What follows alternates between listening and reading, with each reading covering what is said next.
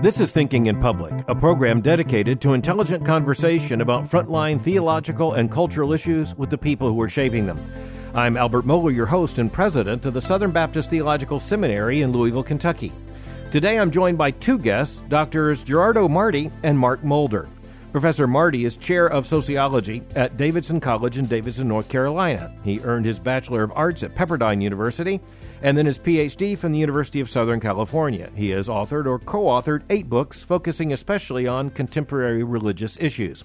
Professor Mulder earned his PhD from the University of Wisconsin-Milwaukee and is the chair of the sociology department at Calvin University, where he also teaches in their urban studies and ministry studies departments. In addition to his teaching, Professor Mulder has published numerous scholarly articles and books that also focus on social change and contemporary American religion. Professors Marti and Mulder have co-authored a new book, The Glass Church, Robert H. Schuller, The Crystal Cathedral, and the Strain of Megachurch Ministry, which is the topic of our conversation today. Professors, welcome to Thinking in Public. You know, one of the most interesting questions, even as we get started here for me, is how the two of you came to collaborate on this book. That's not an instantaneous decision. Something has to explain how this came together in your minds and then eventually in the book entitled The Glass Church. How did that happen? Well, Gerardo and I have been collaborators on a number of projects for a long time. And what brought us together probably more intimately was another project called the Latino Protestants Congregations Project, which is Lilly funded. And we continue to be co-directors of that. And while we were working on that, Gerardo actually pitched this idea. So I'm going to let him kind of explain how he came to it and then how we decided to go forward with it. I grew up in Schuller's Orange County and literally watched the Crystal Cathedral as it was being built. And having some acquaintance with all of the dramas that have been associated with that ministry, I was very well aware when the bankruptcy was declared and found it to be just as shocking as most other people. Once that started to come together, I felt like this was a story that needed to be told. This remarkable ministry that had started in a drive-in theater had grown tremendously, had become a model for what it meant to be a pastor in the contemporary world, and then to see this empire crumble. It had a nice bookend, if you will, and that always attracts attentions to people like me who would like to provide a more detailed, nuanced, and yet full understanding of what actually happened here in this ministry. And what actually happened here is, just as you described in short, the birth of what became one of the most famous ministries in the world, based upon a certain kind of celebrity and of aspiration of success, what was at least claimed in many terms to be a demonstration of success that ended spectacularly in a bankruptcy, and then of all the historical ironies, what was called the Crystal Cathedral at the heart of a televangelism or a tele-religion phenomenon that is, even as we speak now, the cathedral of the Diocese of Orange of the Roman Catholic Church, which, as you note in the book, is the first time a non-Catholic building has ever been translated into a Roman Catholic cathedral in Catholic history. You can't make this up. No fiction writer could make up Robert Schuller. And I say that as one who knew him and had various encounters with him, including the personal tour he took me on of the grounds of the Crystal Cathedral. And there's a long story behind that. But Robert Schuller and I were antagonists theologically in the Reformed world. But he was irrepressible. And so the amazing thing is that one time when we had a very bad encounter, he actually said, the next time you're in Southern California, let me show you around the Crystal Cathedral. Well, as a student of American religion, I couldn't turn that down. And so anyway, it was just fascinating. But I'll tell you, I had no particular insight, as insightful as I would like to think myself to be, that what I was seeing then would end in a matter of a decade in a spectacular bankruptcy. So it is one of those stories that demands to be told, but you've done a uniquely academic work here, and it's published by an academic publisher, Rutgers University Press. And in order to get this kind of book published by an academic publisher, you not only have to write it in such a way that it impresses academic reviewers, and you do write as scholars, but it also has to be something that is understood to be of significance to a publisher like Rutgers University Press, beyond your personal interests. And the reality is you are talking about what is a very important cultural occurrence in the history of Christianity in the United States. Mark, you come from a Dutch Reformed background. This is just not the kind of story you would predict coming out of that theological tradition in the United States. Not at all. And, it wasn't until I was an adult that I even realized that Schuller was Dutch Reformed. Back in Northwest Iowa, his name is pronounced Sculler. He actually changed pronunciation as he moved west to make it a little softer. And so when Gerardo pitched this idea, I was a bit, I don't know. And so I hemmed and hawed a little bit. But then I realized he and I come from very similar cultural milieus. Dutch Reformed, he was in Iowa. And I grew up in Alto, Wisconsin, and he grew up in Alton, Iowa, both named after the same Dutch town. The reason why I think I never saw him as someone coming out of the same tradition until I was adult, because the Crystal Cathedral was somewhat antithetical to my Dutch Reformed experience growing up. I very small, plain, unordained, modest church. Yeah. None of the vestments that he wore, and none of the theatrics. And so a lot of what he does in terms of worship style, I didn't recognize. But then theologically, of course, possibility thinking, theology of self-esteem, never made the connection to Reformed theology or Calvinism as I understood it.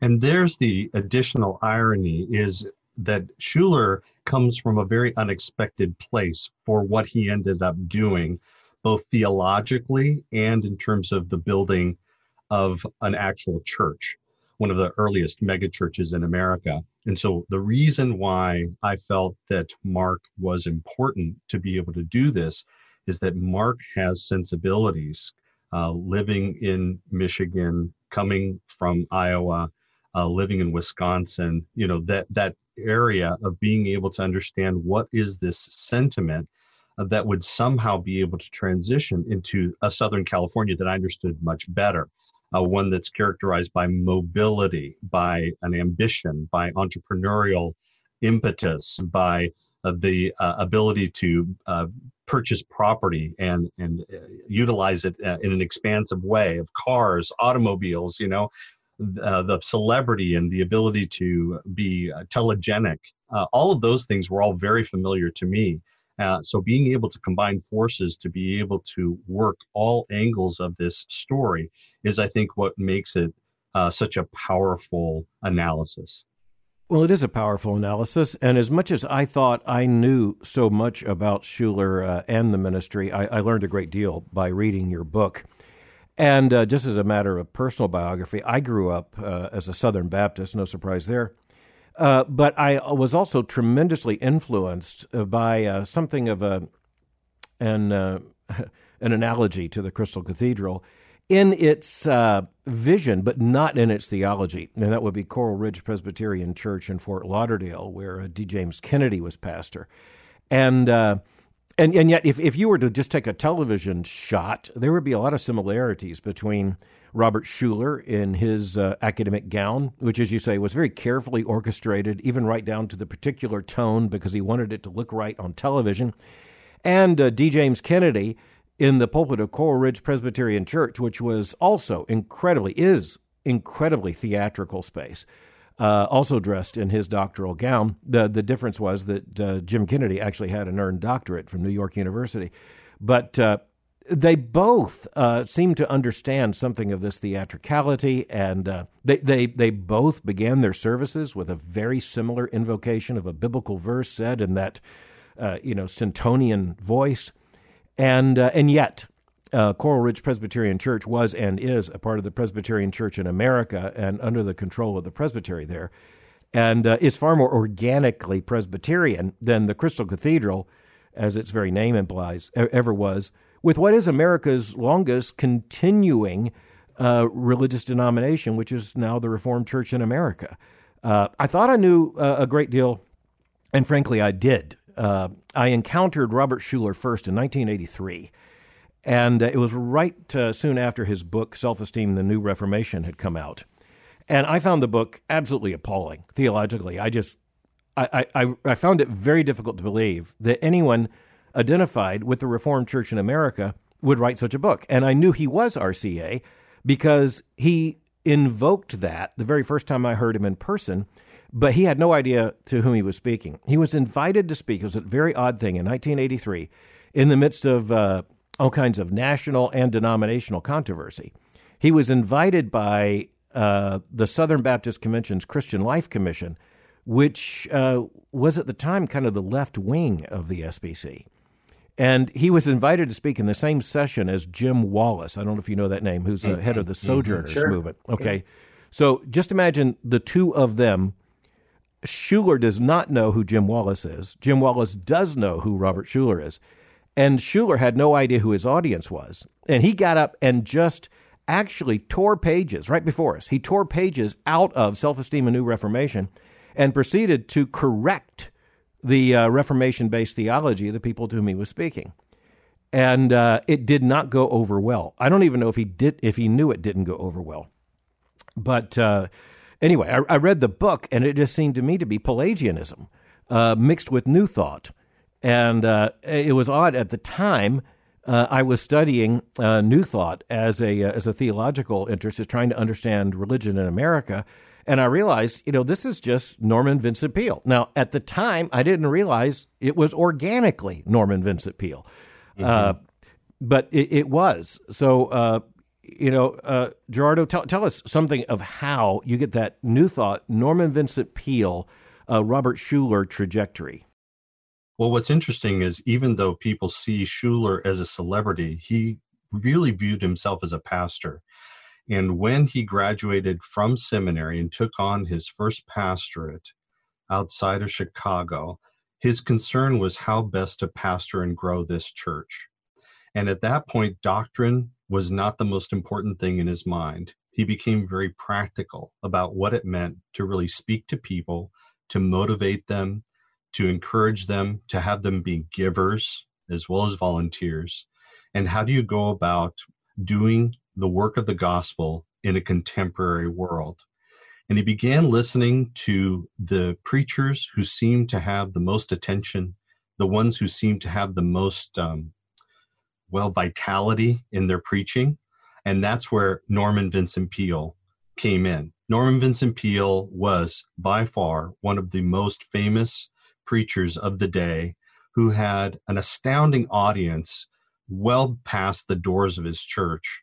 And it was the message that appealed there that seemed to cross doctrinal lines and cross sort of religious sensibilities to be able to touch the ordinary person. And that's where I think that in those few years in which he was very successful as a pastor, that he began to craft a whole new persona of what it meant to really speak to people, and not just to the ones who were right in front of him, and not just the ones who were already sort of shaped within the denomination, but to really be able to speak into sort of the hearts of people. So when he started his mission church in Southern California, he immediately appealed to that same sensibility, developed and expanded it, and built a mentoring sort of sponsoring relationship with Norman Vincent Peale himself, so that Norman Vincent Peale became a lifelong example and a lifelong partner in the ministry that he cultivated. There's some real theological parallels there, and they're not the same. Norman Vincent Peale was a Methodist who, in order to take the pulpit of the Marble Collegiate Church, accepted ordination in the Reformed Church in America. But at the same time, and I don't understand this on the part of the RCA. Some RCA official is going to have to explain this to me, given the times. I mean, you're talking about the 1930s. How in the world was it that someone like Norman Vincent Peale, who confessionally, basically openly rejected the confessional tradition of the RCA, he nonetheless is ordained in the RCA and becomes the pastor of the Marble Collegiate Church. And, of course, eventually becomes the pastor to the family of Trump, the Trump family in New York, and is the one pastor cited by Donald Trump as the most influential in his life. It's just, you can't make this up. Well, that to me is the bridge. The bridge is that you have an expansion of business and an expansion of people who are moving up the ladder as white-collar workers in a newly built sort of ladder of promotion. How do I become stable financially, and what does it mean to actually accomplish something in this world?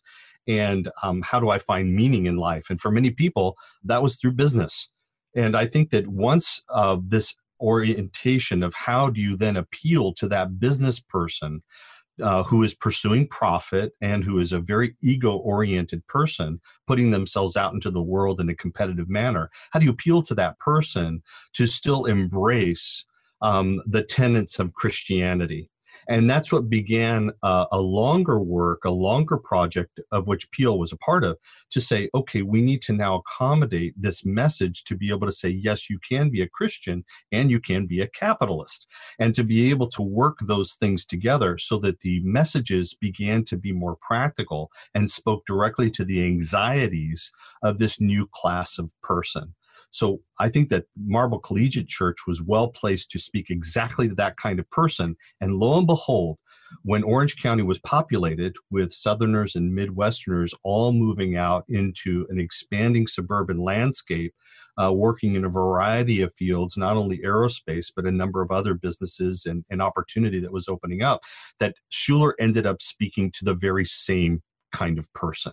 And that meeting of the anxiety of the white-collar worker, anxious to provide for his family as well as attain a measure of success, became sort of the target audience, if you will, of Schuller and his messages. There certainly was an incredible commercial, financial aspirationalism, managerial perhaps aspirationalism in all of this. And I can draw, as a church historian and theologian, I can draw a line from people like Henry Ward Beecher at Plymouth Congregational Church, also in greater New York, and then Harry Emerson Fosdick. And Fosdick and Peale were at one time contemporaries there in New York, with Fosdick at the Riverside Church, kind of the paragon of American theological liberalism. But also two different things with Fosdick. One was he understood public relations, and early in the 20th century, he began to partner in a way that was considered coloring way outside the lines with one of the early public relations experts in America, Ivy Lee, and then also Bernays, the nephew, actually, of Sigmund Freud. But Freud takes me to the fact that Fosdick also translated. He abandoned Orthodox Christian doctrine, often actually repudiated it, but he abandoned it in favor of kind of psychotherapeutic categories, and then along comes Peale. And by the way, the best evidence from Peale is that he every time, in fact, Carol V.R. George, who wrote the best biography of Norman Vincent Peale, points out the fact that every time there was a fundamentalist modernist controversy, he sided with the modernists. But he did not have that abrasiveness so he never outright denied Orthodox doctrines the way that Fosdick did. So my grandmother, my Southern Baptist grandmother, had not only Guidepost magazine, but other, Norman Vincent Peale books. And it was all, seems to me, a part of the same commercial milieu and the cultural moment with Dale Carnegie and the Rotary Club, it's this aspirational, white-collar looking for stability, and the Cold War has to be a part of the background of this as well. And Orange County, as you point out in your book, overrepresented in the defense industries. This burgeoning new America shows up in places like Orange County before anywhere else. And eventually you get Disney and Knott's Berry Farm and the just explosion of everything. But you make a fascinating point, which I have not seen made before in your book. You guys argue that Schuler wasn't so much an evangelist in the classic Christian sense as he was attractive to people who thought themselves Christian but just weren't members of any particular church. They moved from Iowa, Virginia, Ohio, Indiana. They ended up in Orange County. They weren't exactly non-Christians. They just weren't engaged yet in any church. And so two things here. He really was spectacularly successful in harnessing thousands of them, but he also decided the name of his church was going to be a community church. So he downplayed any kind of denominational identification. So how does that all play into this? Let me ask Mark, how does all of this play into that? Yeah, that was a really conscious decision at the time to not be Garden Grove Reformed Church. And for Schuler, it was because the Reformed, it had no marketing ability. It can only stand to put people off. And I think if you actually look at some of the records, he was a little bit embarrassed by some of his Dutch Reformed compatriots who are already there in Southern California. Because as we discussed in the book, he had a lot of trouble finding a spot to actually hold worship. And so, the lore of the drive-in movie theater where he ended up in 1955, it was actually the 9th out of 10 possibilities. And the local classics of Reformed churches has suggested a farmer who could be the architect for Schuler's new church because he had built barns. And so Schuler was aghast at that. So he thought, no, I'm just going to be Garden Grove Community Church. I'm going to try to really lower any obstacle to coming to church that people can possibly offer. And I'm going to make church as accessible as possible. And he eventually, came to consider himself a bit of a pre-evangelist, that he was doing everything he could to get people in the door. And so he felt like there are aspects actually of Reformed theology that he found embarrassing. And that he said, you can't preach about it. You can talk about predestination, but you have to do it in a classroom setting where people can ask questions and you can have a dialogue. You can't sit on a pulpit and just tell people about it because it's going to come off as strange and profoundly unattractive, that people don't have agency. And so he always avoided that component of his Reformed identity. When it came to issues of accountability and orthodoxy, then he would really like to lean into his Reformed Church of America identity, but only when it worked for him. Yeah, and you mentioned in the book, you document how he used it when he wanted respectability and supposed evidence of accountability, which he repeated at many different points over and over again at length. I think that's why he mentioned it at that event I first attended in 1983, which was a Southern Baptist event in which he was a speaker.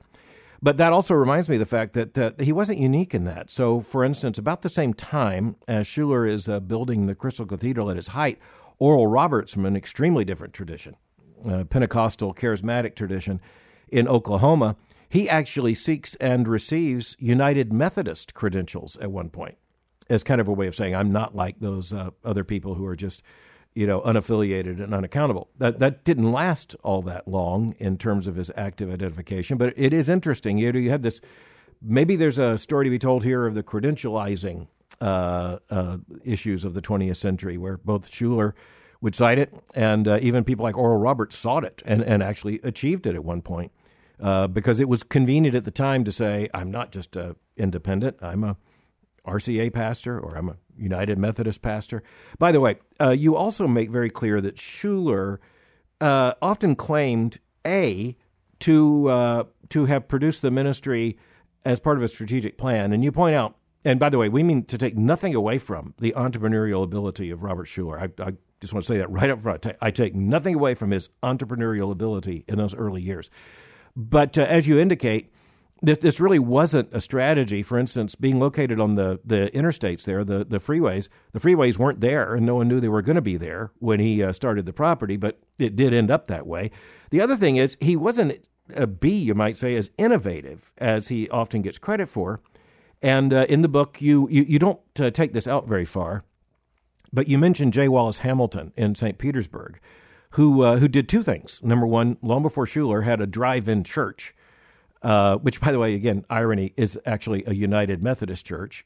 And but it's also called Pasadena Community Church. And I was born about 30 miles away from there, so I knew of it.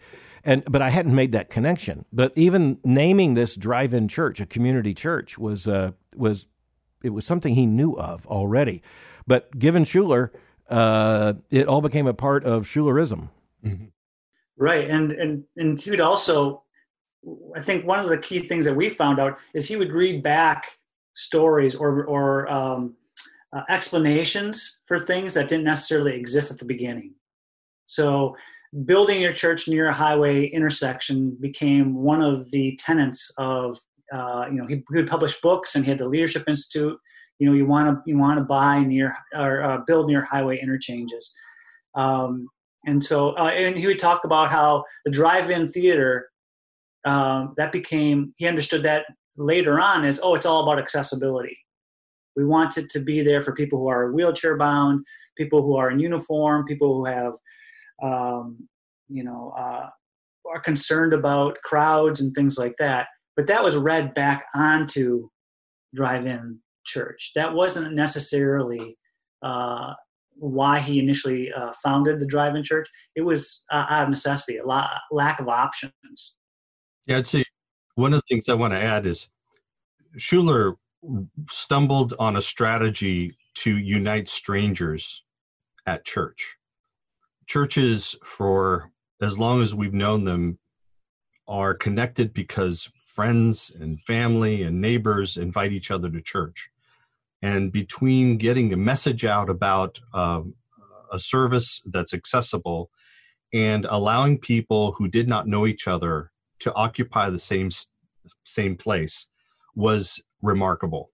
And he was able to then, in thinking about that, be able to figure out how can I accentuate this principle in every way possible.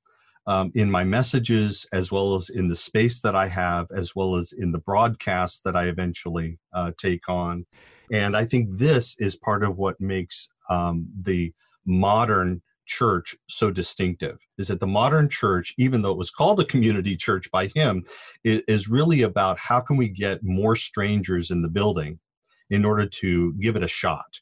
And how can we then convince those who are already here to dedicate their time and their tithe to be able to build the infrastructure to hold more strangers. And the ability to do that is, I think, what then backed into what became his key organizational strategy. And that is, I can ask for as much money as I can, but ultimately I'm going to have to borrow as much money as I can. And as I borrow, then I'll be able to fill in the gaps of revenue by being able to get a few donors and carry out those payments for as long as possible. So the assumption of debt on the part of the church became a strategic way of being able to build capacity for people who had not yet arrived. And that's kind of like a Ponzi scheme. It works until it doesn't. And the Crystal Cathedral, it worked until it didn't. And by the time you had declining attendance, an aging Schuler, changing Orange County, and any number of issues, including an increasingly non-maintained facility at the entire Crystal Cathedral, eventually the debt became a trap. And by the way, you had the recession of 2009 and what came afterwards. So all of a sudden, everything that had worked for Schuler organizationally begins to work against him. So is one of the lessons here that he didn't see it until it was way too late? Well, in my mind, as I've read the memos and understand his approach, he saw himself as incredibly strategic and highly rational. And he and everyone else around him agreed that however he was achieving his success, it was because he was strategic. He pursued a strategic calculation to expand and create a stability for a church before secularism would come in and enforce its decline. But what he did not know is that he was unaware of how policies towards financial institutions had changed in the late 70s in order to combat stagflation. And so you had a lowering of restrictions on the flow of capital. You had a massive rise in the ability to be able to obtain these kinds of loans. And you also had windfalls on the part of wealthy Christian businessmen who now had more money to give to causes that they themselves had some resonance to. And so the ability to access credit as well as access wealthy Christian businessmen, executives, together became a part of the success that I don't think he always talked about. And they didn't always make it into the principles that he shared. And so when credit contracted and when that wealth was no longer as accessible and the flow of capital dried up, that's what really put everything in arrears. I think also he assumed that what he was doing was universal, and that it could be implemented anywhere in the United States. That he didn't realize the confluence of events that made his church in Orange County, in Garden Grove, perfect for that moment, for the back half of the 20th century, the tilting of the country toward Southern California, bringing these white middle-class families who were eager for some semblance of a religious organization that looked like something from home, but still had a fresh spin on it that felt West Coast and a bit different. And he thought that this could be done anywhere. He suggested drive-in churches around the country, build a dome, at the intersection of 94 and 80 in Chicago, and don't worry about the weather. We can still do it there. And so I don't think there was a quite a clear understanding of the demographics that allowed him to flourish for so long. And then, as we know, as Orange County became more racially diverse, large Vietnamese populations, large Latinx populations, the ground was shifting beneath him, and he did see it. I mean, they started a Hispanic ministry, but it was a bit of an attachment. It was not fully integrated. And so they weren't really resourced to respond or adapt to the changing demographics of Orange County.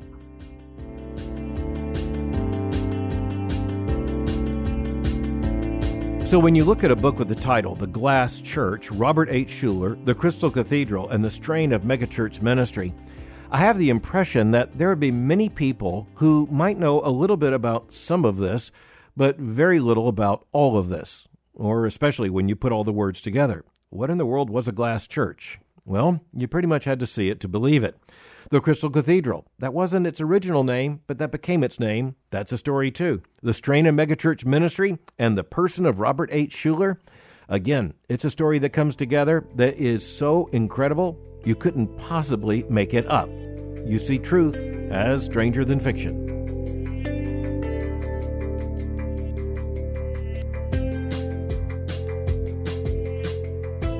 Now, just to tell the story organizationally, things got rocky, especially, say, between 2003, 2015, and in that period. And the last time I was there, I think was about 2003. It was right after the Welcome Center, designed by Richard Meyer, had been opened, and I was shown around there. And again, this came out of a conflict. It didn't come out of anything harmonious. I had been on Larry King Live with Robert Schuller more than once, and we squared off basically against one another. And then I had spoken at a conference in Southern California in which I was just extremely critical of Robert Schuller's theology. And just to make this make sense, I was one of 40 young leaders in America back when I was young, profiled in a Time magazine cover story. And that's the kind of thing that caught his attention. And so the next thing I know, I got a phone call from Robert Schuller and started getting letters from Robert Schuller. And it was a charm offensive. And but I have to admit, I was curious enough that when I was in Southern California, actually at the same kind of event in which we would have been theologically very much in conflict. Nonetheless, he wants to show me around. And, I have to say, it was incredibly impressive. Now, I mean, theologically, I was appalled. And even, and I love architecture. So, I mean, Philip Johnson, Richard Neutra, Richard Meyer. I mean, it's like an architectural fantasy land. But that's exactly what it felt like, as a matter of fact. It didn't feel like a church at all. And in your book, by the way, you demonstrate how you say he wanted to be called a pastor rather than evangelist, but he really, when pressed, tried to argue that his church wasn't a church but a mission, because then it wasn't theologically accountable as a church. I got the impression, as in my engagements with him, that he was kind of making it up as he went along. In other words, if he's talking to Christianity Today interrogators, he affirms Chalcedonian and Nicene orthodoxy. But if he's talking to Larry King, I mean, he affirmed universalism rather than historic Christian understandings of the gospel, I mean, repeatedly. But then he would turn around with someone else, like with me, and insist how much he believed in heaven and hell and a traditional Reformation understanding of the gospel. I'll admit, I'm still perplexed. Mm-hmm. I think there's an earnestness that he really wanted to be all things to all people in some ways, and so he could be a bit of a chameleon in that effort. We also have, he really just like he wanted you to like him, he really wanted Ken Woodward, the editor, the religion editor of Newsweek, to like him as well, and those two went toe to toe quite a bit. And so in the book, we also have instances where he's having a conversation with Lou Smedes, a now past Reformed theologian who taught at Fuller Seminary for a long time and actually taught at Kelvin, where I'm at, for a while as well. And there's actually a moment where Schuller, they're having a conversation about sin. And Lou Smedes tells Schuller, I think you got it wrong. It's not that we don't have enough pride or we don't have enough self-esteem. Augustine would say we have too much, and that's sin. And Schuller has the audacity to say, well, I think Augustine's wrong on that. Yeah, that is the most underlined emphatically sentence in your entire book in my copy. As an Augustinian theologian, just for someone just to say Augustine was wrong. And, you guys cite the Christianity Today piece that was done about 1984, August, I think, of 1984. And it had taken place because Kenneth Kantzer, David Wells, and Gilbert Beers had gone out to meet with and interview Robert Schuller. And Kantzer and a co-author actually wrote an article kind of summarizing it.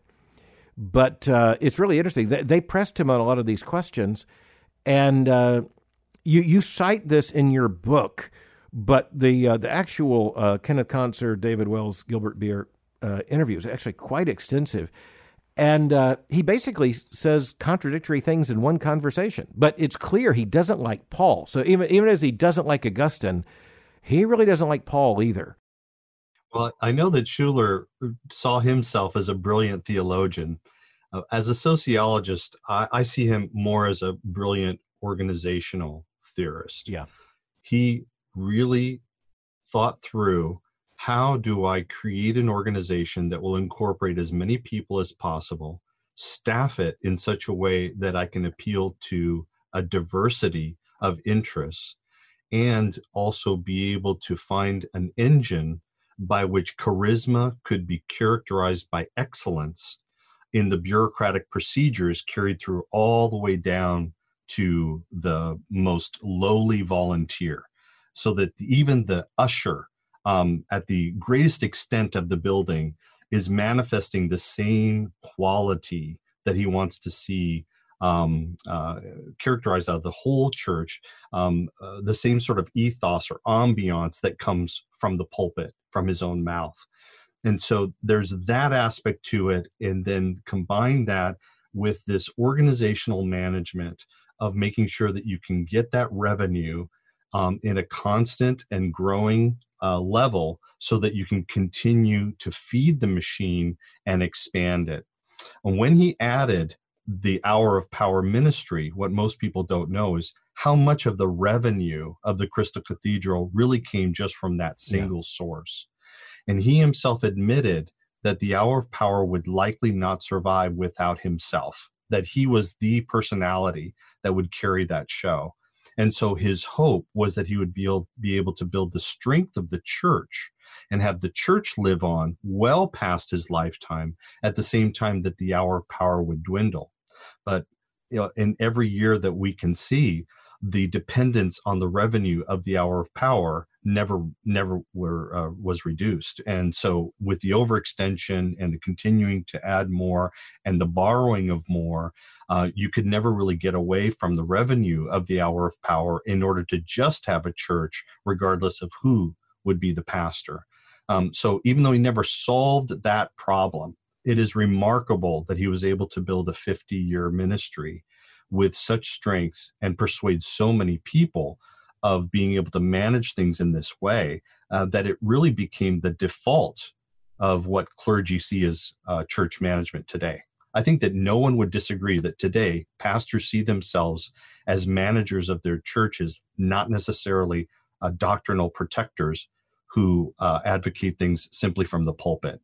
Instead, we all have to be a part of managing our congregations. We all need to pay attention to where the revenue is going to come from, and we all need to make sure that the mixture of the constituency of the church, the charisma that's coming from the pastor, and the ministry, as well as the capital resources, are all operating in sync with each other. That makes a lot of sense, I have to say, as one who is now a seminary president, been almost for 3 decades, of a confessional theological seminary. I just want to be clear. My life investment is to turn out pastors who are not mere managers, but rather are theologians, and see that their primary commitment is theological and pastoral.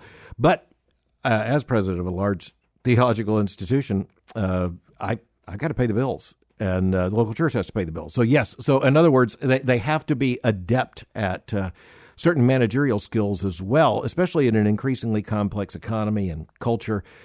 The problem is getting all that in sync. And so if you have, you could just draw a line. It's just a matter of miles between Garden Grove Community Church and, say, Grace Community Church, pastored by John MacArthur in Sun Valley, up in the valley itself. And their messages could not be more different, with John MacArthur representing very much a very, very biblical, expository, theologically clear. Indeed, you could argue over the years, ever more clear in confessional identity, and still going, by the way.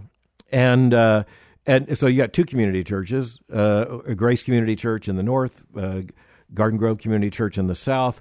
But both of them have to be managerial to a certain extent. Otherwise, you can't. I mean, you've got big properties, you got big budgets, you got insurance policies, you got liabilities. But the issue for me is what defines a ministry. What do people think of? And what you just said is exactly what I see as the most severe indictment of Robert Schuller, and that is that as a supposedly Christian pastor, the one thing everybody admires about him is his managerial skill, which is so ironic because at the end of the day, that is what failed him.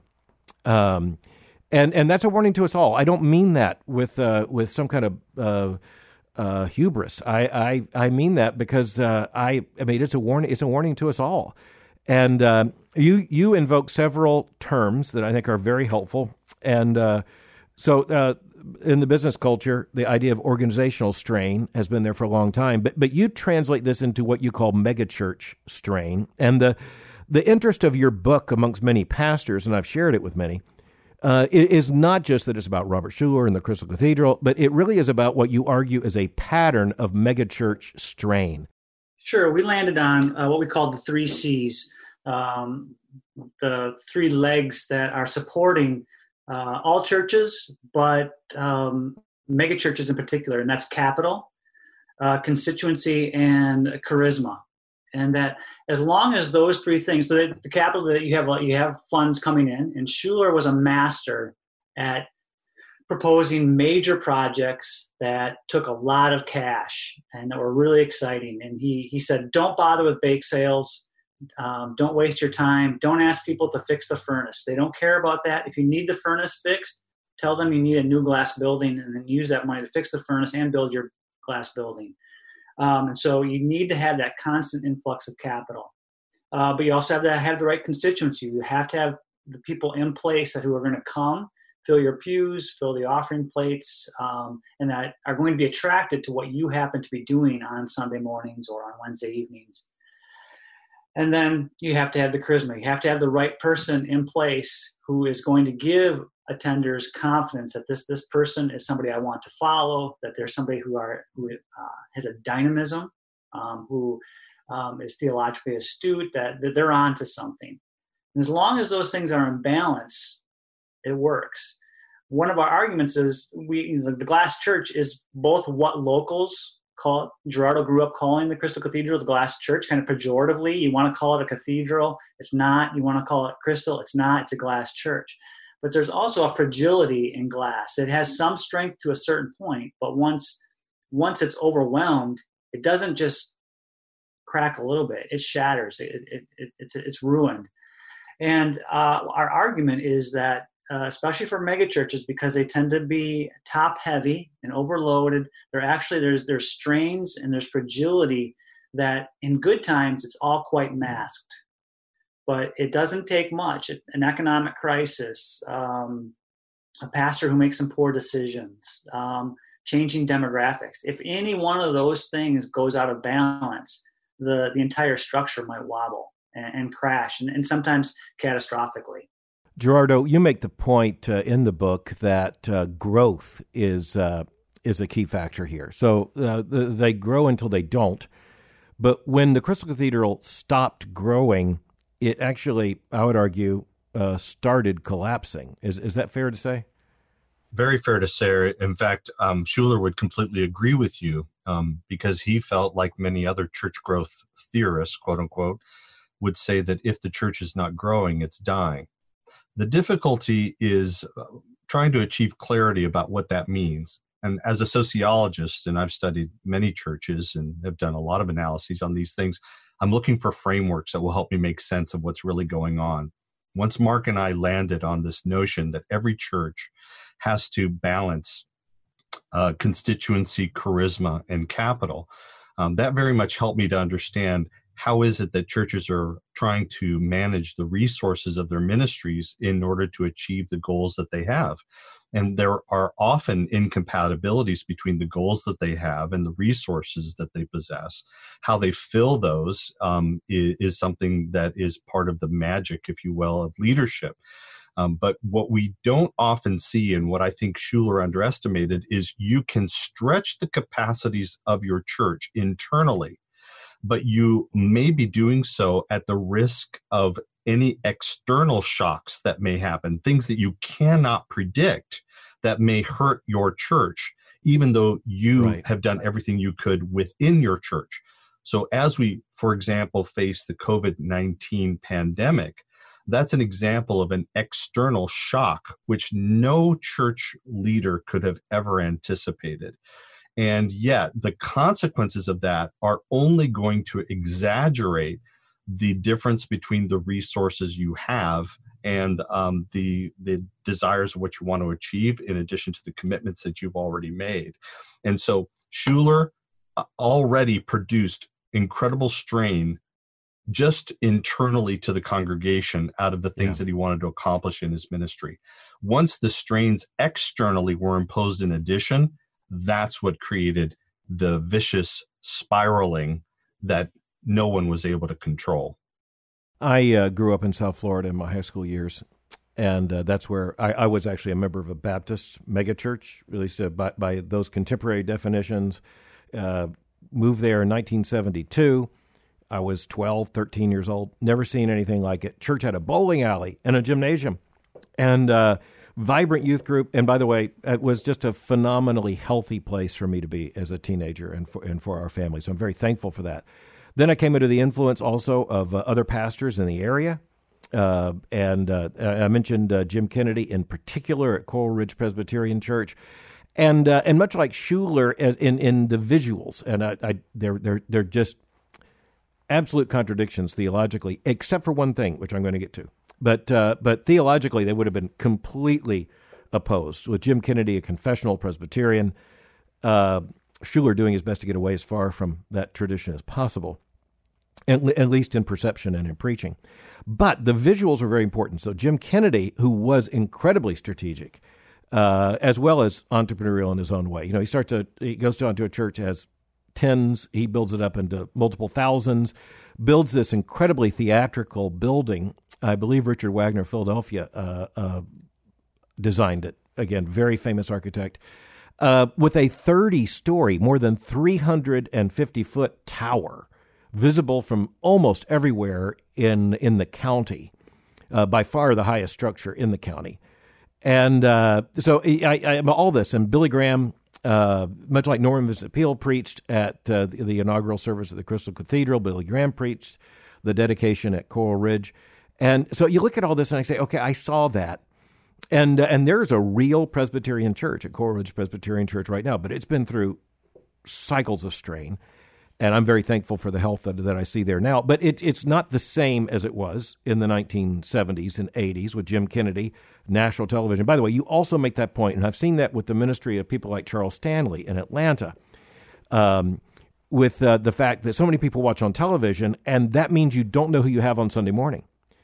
And so people would watch Jim Kennedy, and then they would come to South Florida on vacation, and they would show up to see him preach. But if you walked in there and thought you were seeing the church, you weren't. And the same thing is the point you make about the Crystal Cathedral. The people watched the Hour of Power. They came as tourists. They made a pilgrimage, so to speak, not to Canterbury, but to Garden Grove.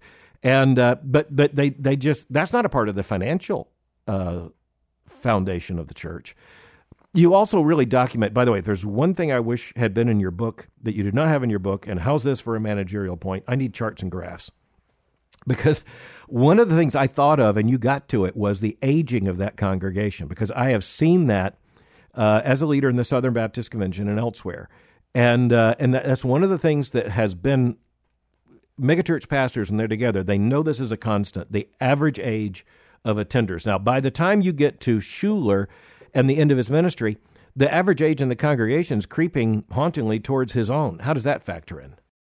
Yeah, so that becomes a significant issue that the current congregation continues to wrestle with. I think we have a postscript in the book that Schuler's grandson Bobby continues to minister to the congregation. It's now known as Irvine Presbyterian Church, but even in Bobby's in his maybe late 30s. They continue to try to figure out how to draw in a younger audience. Because if you watch Hour of Power, which you still can on YouTube every weekend, if you look at the congregation, it is still quite a bit older. Even Bobby's younger presentation, yeah. And he's a good preacher, and people love him, but they still draw older, and so there's a lot. I think.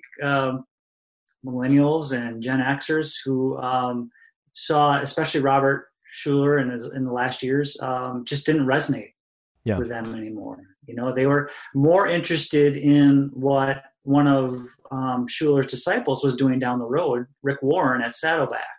Right. So Rick Warren had been through the Leadership Institute with Schuler, and he took, I like to think of it this way.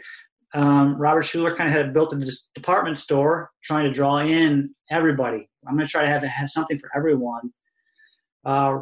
Rick Warren's genius was, well, people don't shop like that anymore. Everybody wants a boutique or a craft something. And so rather than one big service that everybody can kind of like, I'm going to have 11 different venues and really develop a loyalty to a certain type of worship at Saddleback.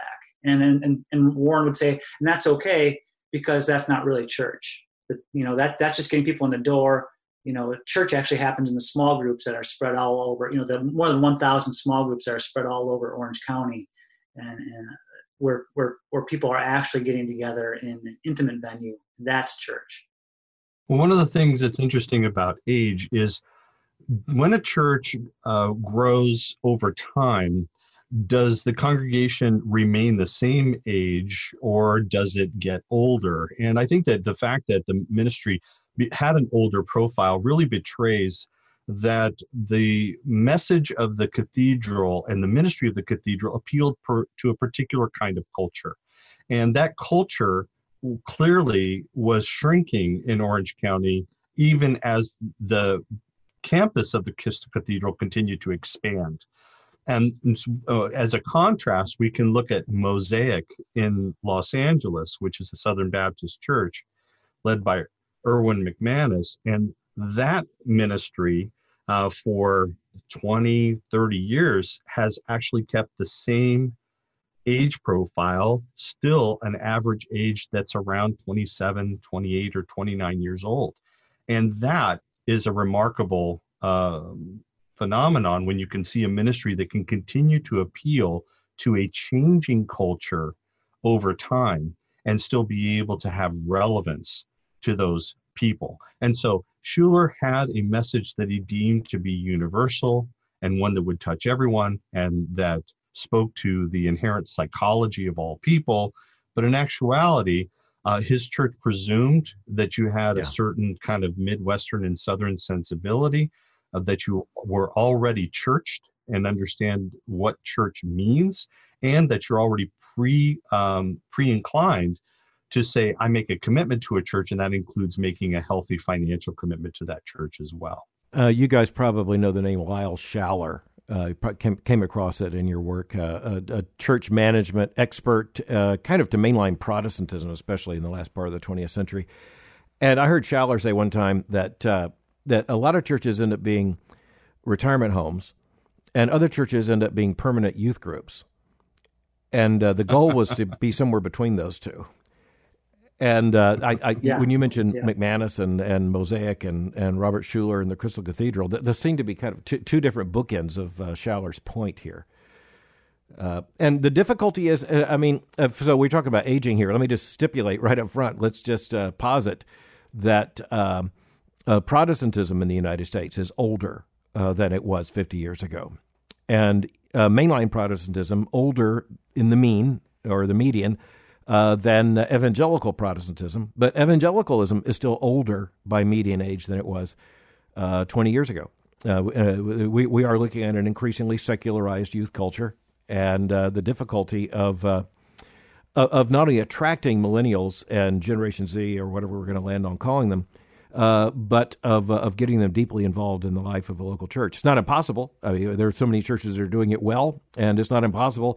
We've got record enrollment as a very confessional seminary, but the larger culture is the religious culture is getting older, and I've been looking at trends, particularly in a project of my own in the United Kingdom, and in the 1970s and the 1980s, you could see that strain in the British churches, and you can see it here now, just kind of like a delayed fuse.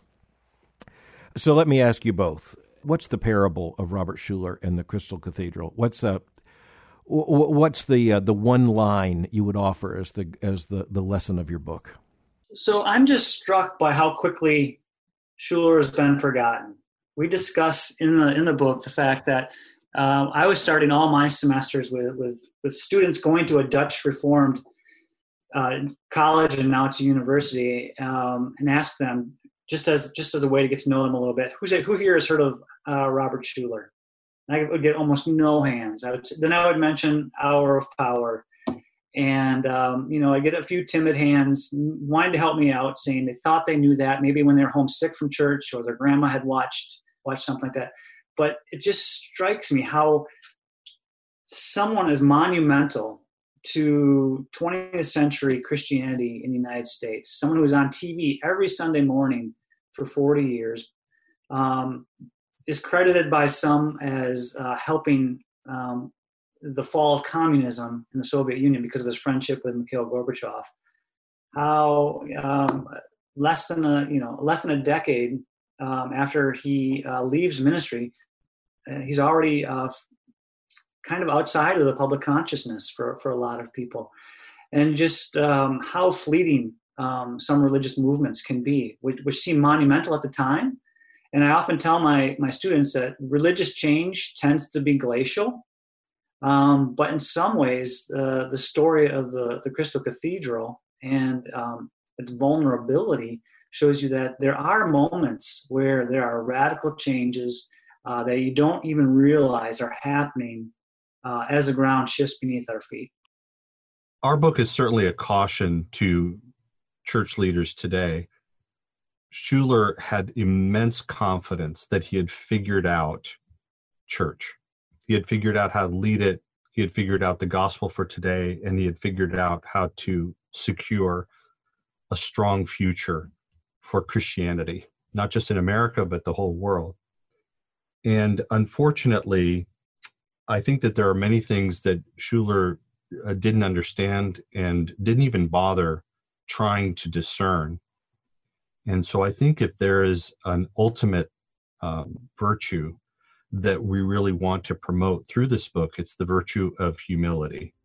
And that pastors, in their ambition and in their convictions, that they still remember that the world continues to change, that they do not have 100% ability to see everything that impacts them in their ministry, and that they would always benefit from a little more reflection, a little bit more careful assessment, a little bit more of listening to unfamiliar voices in order to try to really grasp what is the larger activity of the Spirit in the world today.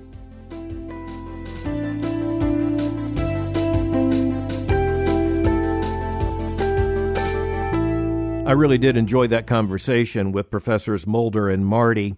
They wrote a very interesting book, and people who read the book are likely to read it in different ways. Some are probably going to read it simply because of their interest in Robert H. Schuller.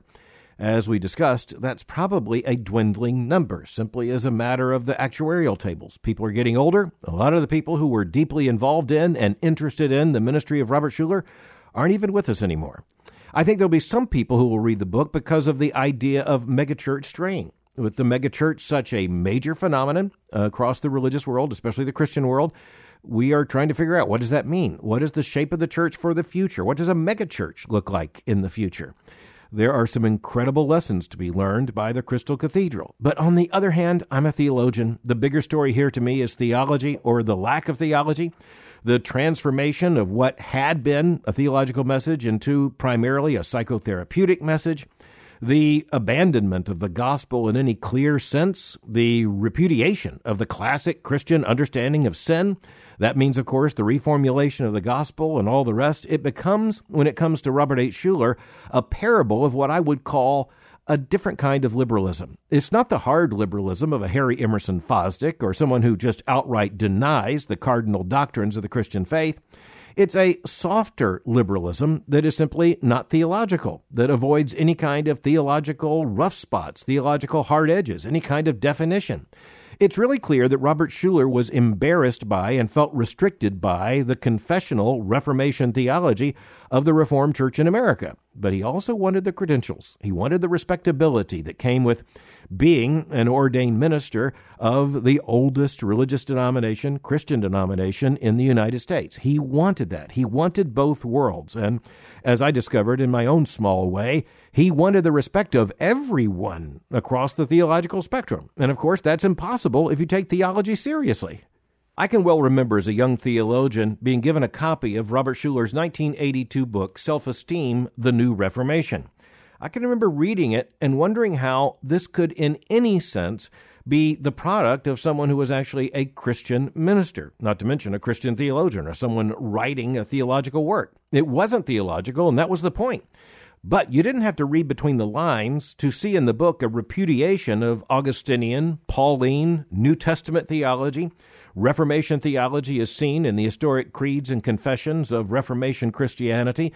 The gospel, as preached in almost every megachurch of my knowledge when I was a young man in the United States. The gospel I heard preached was a gospel about sin and Christ and salvation. It began with a biblical understanding of sin. But that's exactly what Robert Schuller was trying to deny and replace with something else. At various times in his ministry, he tried to argue that he wasn't as radical as he often appeared. He would say things like, well, some have said I've called for a new Reformation. Well, some have not only said that, Robert Schuller said that in the subtitle of his book. To say that he was slippery is an understatement. He said in that conversation in the 1980s with theologians like Kenneth Kantzer and David Wells that he believed in hell. And he tried to make clear he believed in a traditional Christian understanding of hell, except that was incompatible with just about everything he said, everything he wrote, and everything he preached. In this book, Self-Esteem, the New Reformation, he wrote these words, quote, "Sin is any act or thought that robs myself or another human being of his or her self-esteem." Now, he had more to say, but it's basically the very same verse of the very same hymn that he wrote. Sin's a fundamental lack of self-esteem that inhibits the full development of the human personality. Schuller argued that it was a lack of self-esteem that separates the human creature from the holy God. But that's, of course, the opposite of what the Scripture tells us. In the very same paragraph, he writes, quote, "And what is hell? It is the loss of pride that naturally follows separation from God, the ultimate and unfailing source of our soul's sense of self-respect." End quote. Later in the same paragraph, he writes, "A person is in hell when he has lost his self-esteem." Schuller asks, quote, "Can you imagine any condition more tragic than to live life and eternity in shame?" End quote. One of the parables I would underline when it comes to Robert Schuller is the fact that there are different ways to reject the Christian faith and its doctrinal and confessional substance. You can deny it with outright denial, or you could basically deny it with either silence on crucial issues, a lack of addressing these issues whatsoever from the pulpit. Professors Mulder and Marty make very clear that when it came to Robert Schuller's preaching, he explicitly did not want to preach on anything he defined as controversial. I would put it differently. I think there's good evidence that Robert Schuller never wanted to preach on anything that his audience would not want to hear. So was Robert H. Schuller a heretic?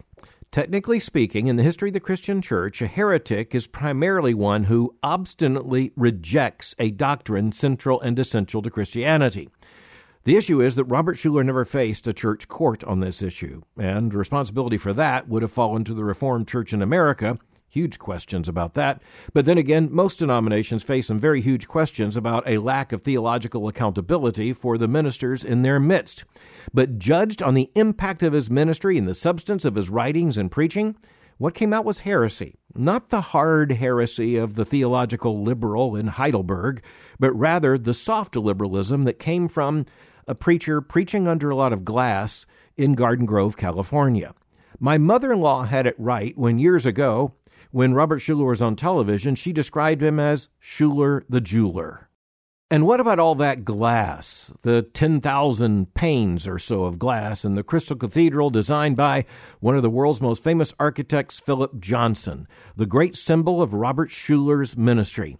It's now a cathedral, still a cathedral. Well, a cathedral in a whole new sense. It's now a Roman Catholic cathedral. The cathedral there in Orange County of the Roman Catholic Diocese of Orange. Ground zero of his new reformation of self-esteem is now a Roman Catholic cathedral in California. And Robert Schuller and his wife Arvella are buried there on the campus. A parable in one person. Everywhere you look, and in every way you can conceive, that was Robert H. Schuller. Many thanks to my guests Gerardo Marty and Mark Mulder for thinking with me today. If you enjoyed this episode of Thinking in Public, you'll find more than 100 of these conversations at albertmohler.com under the tab Thinking in Public. For more information about the Southern Baptist Theological Seminary, go to sbts.edu. For information on Boyce College, go to boycecollege.com. Thank you for joining me for Thinking in Public. Until next time, keep thinking. I'm Albert Mohler.